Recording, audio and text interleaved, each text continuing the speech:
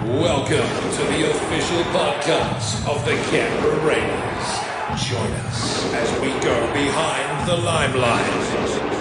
Welcome to the official Raiders podcast for 2018. I'm Raider Nick, and I'm joined here by Raiders media manager Benny Pollock. G'day, Benny. G'day, Nick. Great to be here, and I just can't wait for the footy to start.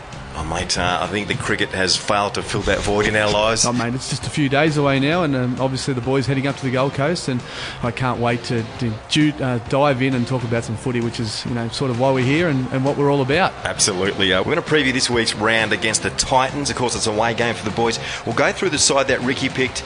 We'll speak to injured Raiders hooker Josh Hodgson. He'll be joining us for our Raider catch-up, and then we'll have a special Forever Green chat with a very special Raiders legend. I'm excited, Benny. I'm excited. Let's get into it.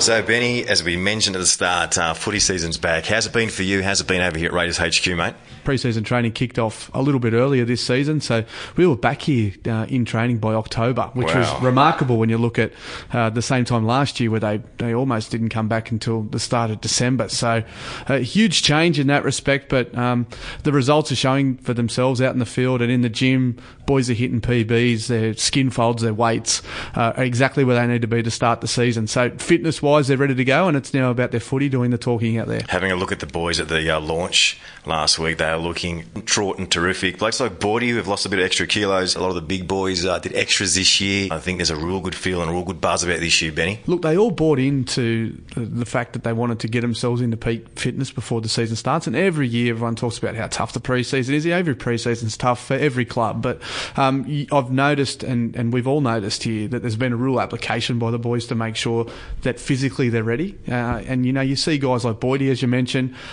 he's hitting targets that he needed to. Guys like Junior and Papa and Joey, who got panned in the media a little bit by the way that they sort of looked and played during the World Cup, they've all come back since then, and they've really lifted. And I think Papa's lost something like 15 kilos or something like that. He looks great. And he's looking great. And you mentioned the boys, they got sprayed in the media about how they took on the bistro there in the Samoan camp. They came back a little early and get nice and conditioned, be there with the boys, get our hands on the ball. They ditched the buffet for the bicep curls and they came back in, and look, the hard work's paid off. You've only got to look at the way that they're trained and the way that they're looking physically. They're ready to go. Well, the proof's in the pudding. It is. Yeah, that's right. Not the runaway on the waistline, that's for sure. Righto, the first grade team to take on the Gold Coast Titans at Seabus Stadium. Of course, they'll go through the back line first at fullback, Jackie Whiten. Cottridge on the wing there with Jared Croker and Laurie in the centres. Rapana on the other wing, and an interesting selection here. The halves, Benny, to take on the Titans for round one. Caesar and Williams, and Osto on the bench at 14. Yeah, a similar team to what took the park up there on the Sunshine Coast trial, and funnily enough, the same team that Ricky named for round one in 2016 before Sammy Williams was ruled out with that sickness like an hour before kickoff. So Ricky's obviously toyed with this idea for a while now, and to have all three halves fit and ready to go. No Josh Hodgson gives Osto a chance to come on off the bench and make an impact. The engine room mate at lock. Elliot Whitehead. The back row is Tarpany and Papali, and of course the front row is Junior Paulo, Shannon Boyd, and making his Raiders debut, Benny, Saliva Havali. One to watch, I think. He's really put in a strong effort, and we saw how good Tonga was during the World Cup. He was a big part of that spine in their team that made it through to that World Cup semi-final. So he's going to be one to watch out for. Joe Tarpany was probably one of the players of that World Cup tournament for New Zealand, and he played in the back row, where he played most of his footy at the back end of last season too. So Ricky's giving Elliot the opportunity to start in the middle and play some big minutes, which will be good for our rotation. On the interchange bench, speaking of your rotation, as mentioned, Austin playing at 14. Then we've got Bateman, Louis and Soliola. The best team we can put on paper, obviously minus Hodjo, which we'll speak to shortly. Mate, I'm feeling good about it, Benny. Yeah, I'm excited. Can't wait to get up there.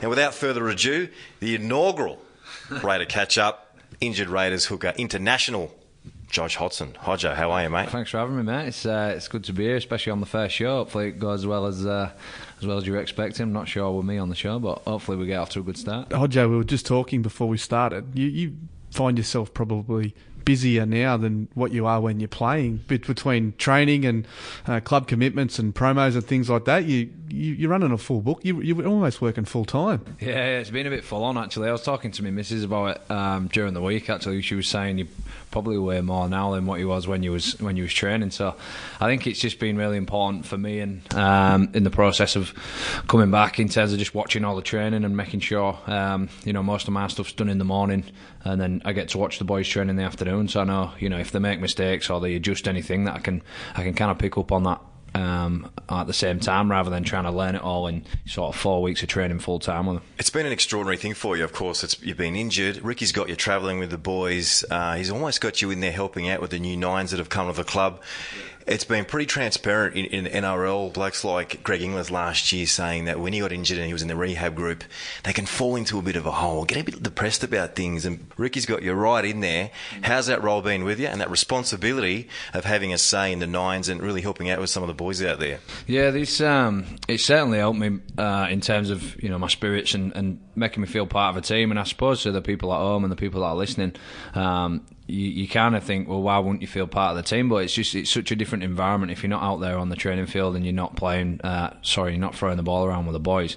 You just kind of don't quite feel a part of that group, and it's a really strange feeling, and it's probably a bit silly, really, but it's just how it is. And to have that little bit of extra giving to the side in terms of helping the dummy halves and doing a bit of drills and things like that is certainly helped me, keep out of those, as you said, the darker days when you're a bit down in the dumps about things and kicking stones. And there is always them days, but I think if I do have a bit of a day where everything's getting a bit boring and it seems like I'm doing the same old rehab, I just try and keep myself out of the way, because it's important. The boys don't see me kicking stones. So you've been asked 1,000 times during the pre-season about when you think you might return. So we're not going to put a date on it, but you're giving yourself every opportunity to come back early. I told the other day you ran a 1200 in just over 4 minutes. Is that right? Yeah. 4 minutes 4. So that was a new personal best for me. Yeah. So got a PB on one leg. So I don't know what's happening there.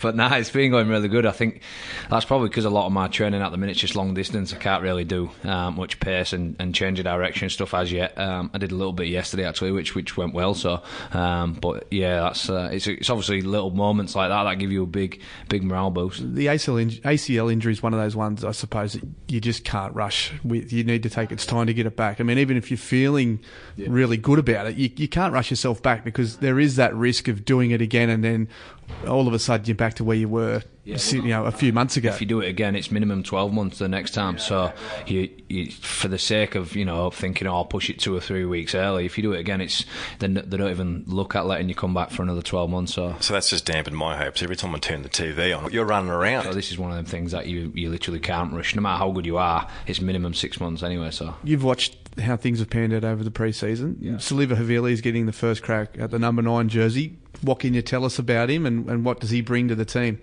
I think he'll. I think what Saliva will do is he'll do his job and he'll do it well. I think. I don't think anyone should be really expecting him to be really flash and putting too much pressure on him. I think he's gonna do a really good job for us, and I think he's really gonna build into the role. I think it's a new team for him, and he's starting jumper, and he's gonna punch out as many minutes as he can. So I think for Saliva, he'll just do his job and he'll do it well. I think he's really strong. He's got great skills.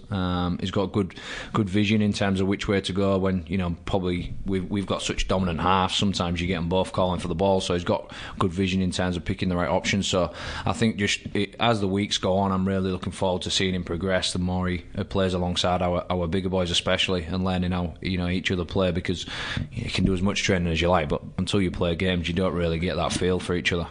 Do you kind of hang back and let them do their thing, or do you come in there and add a bit of your experience, or do you try and take the best out of what they're doing? Or I think a bit of both. I think quite a lot of the times I'll sit back and watch, especially in the first few weeks. I didn't really say too much to them. I tried to just get a bit of a gauge on them and just had a bit of a chat just about general stuff, not just footy. And then I just kind of watched what they did, especially off the ball, little 1% things, just see what they do and what they could maybe be a little bit better on. And I think it's also important you don't try and talk too much and give too much information. They've already got a lot of information at a new club, so just little tips here and there. And then once my theory is once you master it a little bit, then we move on to the next stage, and then the next stage, rather than giving them 50 million things at once. So your teacher job for you soon, mate. One thing I noticed, Hodjo, at the season launch, the boys, the group, looking real happy. They're happy being placed here in Canberra, living in the place. You've been here for a few years now. Aussie Josh now. Yeah. Aussie Josh, Australian citizen. Oh, not liking that name tag. I'm still English. I really like it, mate. I think, I hope people don't just think I'm saying it just because I'm speaking in the media, but I really love Canberra. I think, I remember when I first came here and a few people who I'd played with back in England had said there's not much there, you might get a bit bored or whatever, and since day one we came here, me and my missus, we've loved it, and I think quite a lot of the boys that come from other teams as well say the same. They always have the wrong impression, and when they come here they actually love it. And I was actually speaking to Jared Kennedy, who used to play with us and went to Manly last year, and he was saying just you don't realise how lucky you are to be in Canberra and have everything close, and and have such the boys there. We're all tight knit because you all live really 10 minutes away from each other to 15 minutes. So he said you don't realise how lucky you are until you kind of go. So I think I always take something from people like that, especially who've been around our environment and then gone somewhere else. Not many positives that come out of injury, but one for you that does come out is the fact that your wife Kirby is pregnant with your second child, your little brother or sister to George. Do you know if it's a boy or a girl? Yeah, sister, little girl, yep. So congratulations. So you've got a week. She's got a week to go. So at least in one respect, are you going to go to the Gold Coast or are you going to hang back here and be here? Yeah, I've got to hang back here. She's been a bit touch and go for the last couple of weeks, loads of little sharp pains and stuff, so I thought against it, especially like when we haven't got family here and stuff, it's a bit too tough. So our auntie's coming out for I think the day after the baby's born, so we're booked in. We're having a cesarean, so my missus is booked in for a week on Friday, so me auntie-in-law comes out a day after that. As a player, having a child, obviously it affects you in many ways in your life. How did it affect your football in regards to, I know a man, when he becomes a father, he knows that he has got to bring home that woolly mammoth now for his family. Nick's, by the way, he's expecting his first with his wife, so he's trying to give a bit of a personal advice here. He's trying to get some tips as to what's going to happen. That's why I've got the notepad here, mate. I'm taking notes. So, cat's out of the bag, all right? So, I've got so much more purpose in my days when I wake up in the morning and go to bed. There's so much more purpose in my life now knowing I'm about to provide for an extra one. Benny's got two. You're expecting your second. I'd love to know your mindset in regards to how you approach your football now. Yeah. In the past, people have said, he's got a little girl coming, that might soften him up. What's your headspace been like since becoming a father and your approach to the game now? I think one of the biggest things was my pre-game ritual. It used to really stay the same. I wasn't like superstitious or anything like that, but I always used to, more or less have the rough certain meal or a good night's sleep the night before, and in the morning I'd like to relax and have my breakfast, stuff like that, and kids just that doesn't happen anymore. So, first thing I'll write down, forget doing anything for yourself. Yeah, that's out. We had the baby, we had George, I think it was before the Manly game, and I think I had 5 hours sleep, and we went and I played alright and we won, and ever since then I just thought, everything else is just in your mind. Which Manly game was that?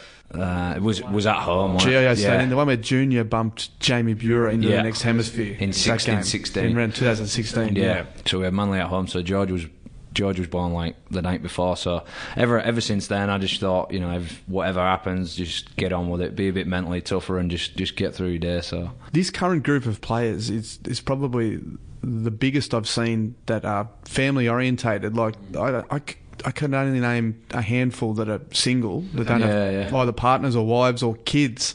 Does that change the way that the boys approach life? I think it does and it don't. I think, a lot of ways, in sometimes, me and the wife was actually talking about it yesterday. We'd often just go out for dinner at last minute. Like someone would ring, say, "Do you want to go for dinner at like 8 o'clock?" We'd go, "Oh yeah, we'll come along." And we tend to spend a lot of time with people that didn't have kids. Whereas now we've got kids. When people say, "Do you want to go for dinner?" It's like 7, 8 o'clock. Yeah, no, it's 5 o'clock.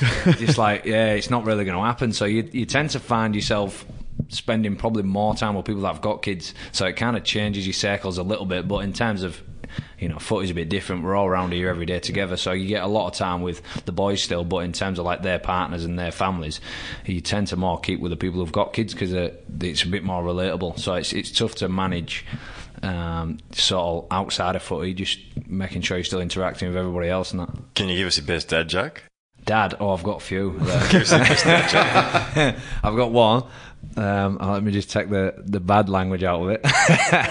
Now, 2 monkeys are in the bath, and one goes, ooh, ooh, ooh, ooh, ooh. And the one goes, well, put some cold in then.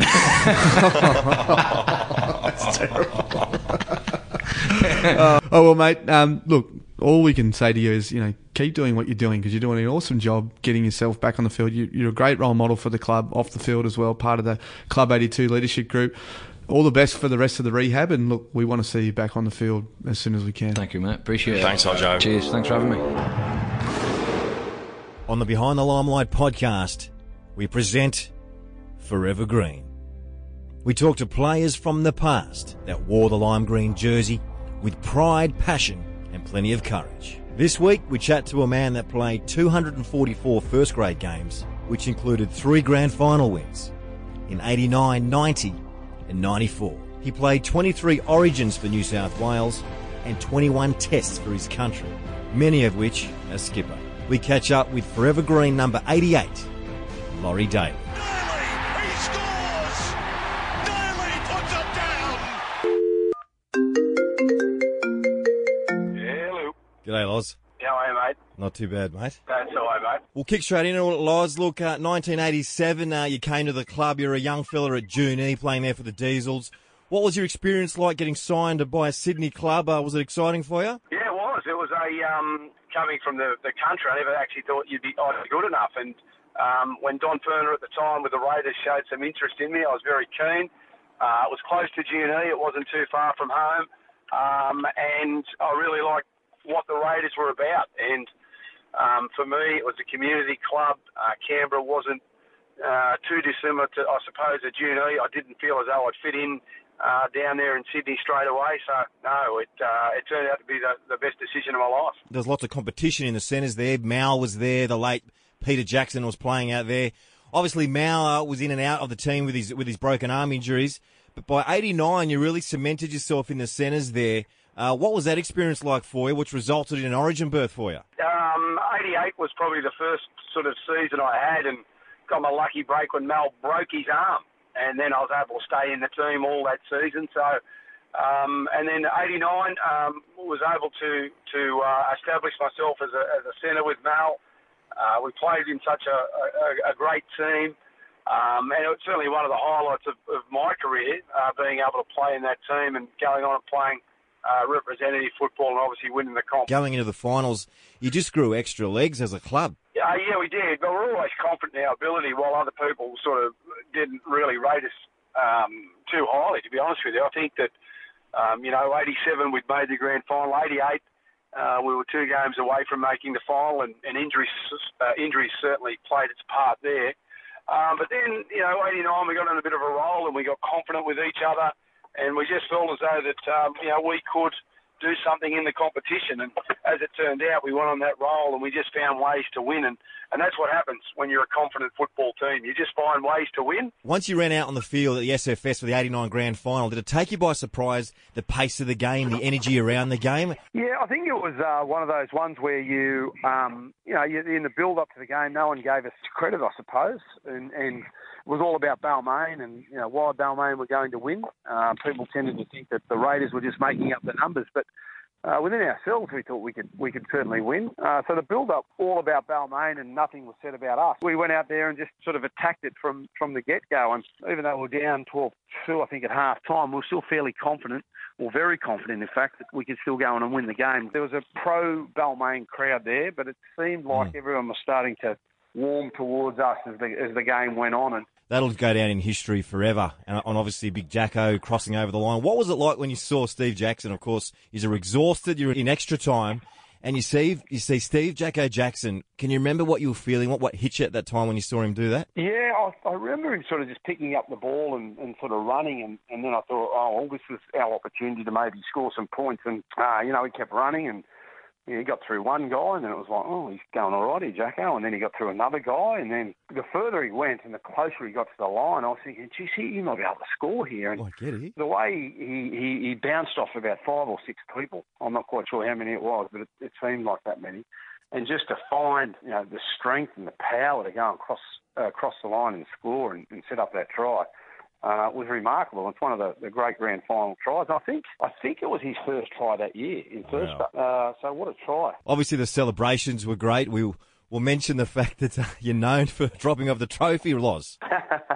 Yes, driving through the streets of Queanbeyan, and I thought the guy was sort of starting to slow down, so I relaxed and took my arm off the trophy and then accelerated again. And when he accelerated, I felt myself going. I also felt the trophy going. I didn't want to embarrass myself, so I released the arms from the trophy, and the trophy fell out the back, and I snapped the base of the trophy, and it wasn't in particularly good shape at the time, but we ended up getting it through the celebration, so everything was great. We got it fixed. Good. I remember being a young kid at the civic reception there in the city, and Mal was carrying the trophy with a big towel underneath. Yes, the towel was wrapping around the base to keep it all together. 1990, you come out of the blocks, you win the Panasonic Cup against Penrith. Wonderful year for the club. Minor premiers in all three grades. You take out the premiership, you go back-to-back against the Panthers. What was it like going that next level, knowing that you were the hunted, raising the bar? That Raiders monster grew even larger.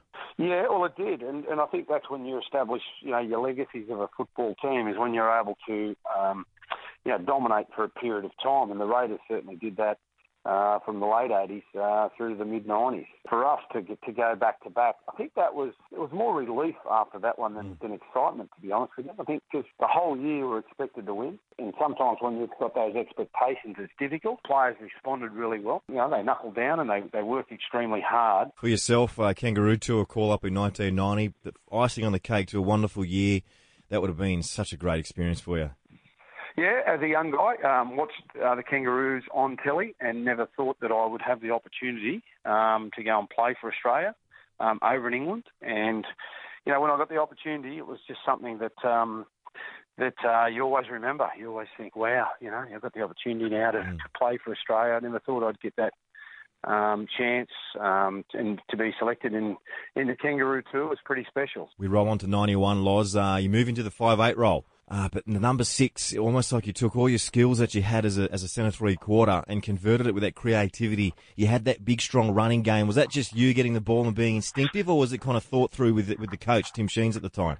Yeah, no, I think that was sort of my strength as a player, was my ability to, I suppose, run with the football.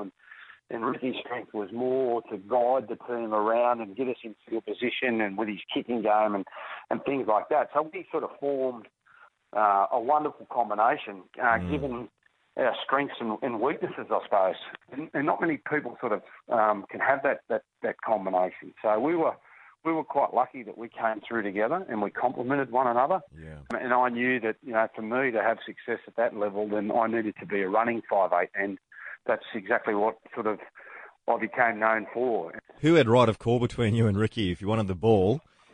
Would there be an overruling there, or was whoever boxhead Walters would deliver to first? No, a few times we used to argue a bit on the field about who was getting the ball, but no, most of the time it was Ricky would tend to get the ball. If he didn't, he'd blow up at Steve Walters. So it's quite funny because being sort of two dominant sort of players, you always want the ball and you always think that you've got the best opportunity to see something and go for it. But no, being the number 7, someone had to have that responsibility of being in charge in the team, and that was Ricky's domain. So if he wanted it, he always got it. I remember Ricky actually once said, I used to blow up at Loz used to blow up at me, and Mal used to blow up at both of us. Yeah, that's exactly right. And Steve Walters would be blowing up too. Because if he didn't give the ball to one of us, then we'd be into him. You have those type of blow-ups every now and again, but it's how you handle it. And I think the best thing for us was, because we're all good mates off the field, you could blow up and have a bit of a... You were comfortable doing that. A chat, yeah, and then all of a sudden you get back into it and you didn't take it personally. So 91, you get to the GF. Look, it was so emotional. I remember being an 8-year-old kid in Queanbeyan in tears after that loss. But what the club went through with the adversity, with the salary cap dramas, I think a lot of you guys were all playing injured. I remember Glenn Lazarus was playing with injections. Ricky had his groin issues. By the end of the year, you looked so busted. You made it to the grand final, 3 GFs in a row, and just lost it towards the end. Oh, Oh, it was most definitely a positive because everything that we'd gone through, and there was a number of guys. I remember I did my Hemi the week. It certainly goes down as one of the better years we've had because it's very difficult to do. And, we just showed a lot of guts and commitment to one another. And that was sad, but that's the reality of professional sport or the start of professional sport. Unfortunately, after that sort of period, we lost some of our players from that successful sort of late 80s, early 90s sort of period. 94, a beautiful year, is all bound together behind Mal's back to do it for Mal? And we always thought we could win it. We didn't play well in the semi-final against the Bulldogs, so we felt as though we let ourselves down and let the supporters down. So it was always going to be, the Raiders were always going to be difficult to beat, but I suppose the motivation was Mal was going to be his last game, and he'd done a lot for the club, and so we spoke about that as a group and what we could do without including him in those sort of conversations because he would have been not wanting everyone to worry about doing it for him. It would have been more about everyone else, in the team and the town. Once you put things together and it comes off, you're very satisfied, and that's exactly sort of how that sort of period sort of turned out, and that game in particular. We were hard to beat because we all knew that, if we can't come up here and we play well, it's going to be difficult for the opposition to beat us. Towards the end, there in 2000, yourself, Brett Mullins, Dave Ferner, all had a swan song farewell at home against the Roosters. That was the ideal finish for you, wasn't it, at home? Yeah, it was. Canberra had been such a big part of our lot.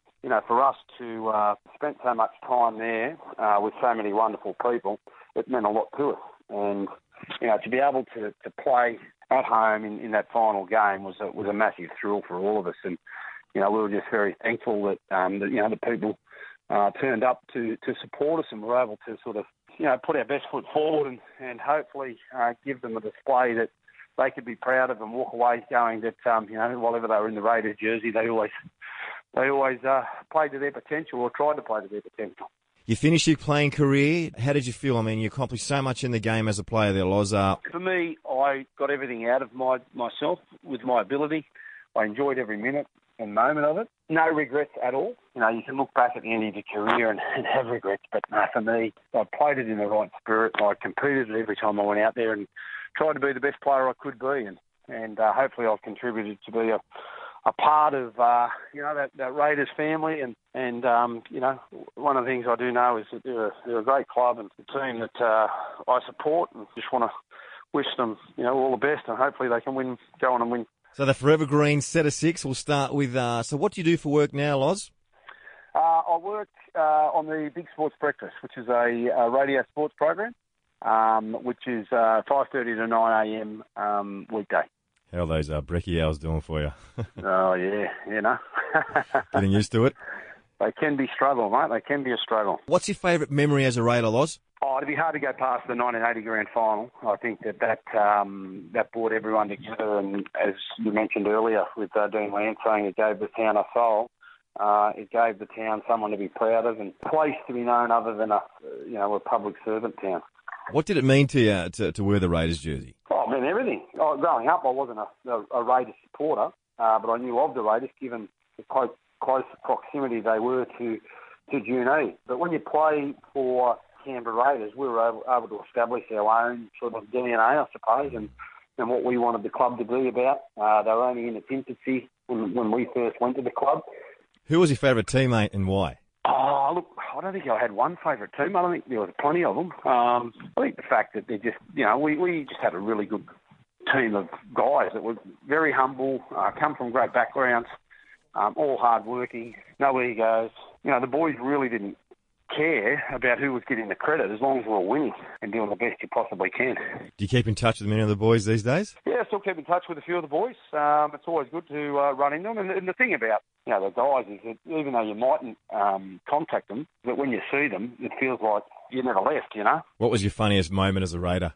Oh, funniest moments? The trophy? Oh, yeah, probably the trophy. It'll always get remembered. What advice would you give to the current players? Oh, I think they've just got to continue to work hard. I think, nothing in this game is easy, and you've got to work extremely hard. You've got to be meticulous in your preparation, what you do on the footy field, and it's not what you do while you're at training, it's what you do away from training, which is probably more important. If you want to be a professional footballer, work hard and get the best out of yourself. And if you do that, you'll have no regrets at the end of your career. Thanks for joining us, mate, on the Forever Green Chat. Thank you very much for having me, and hopefully the Raiders will have a successful 2018.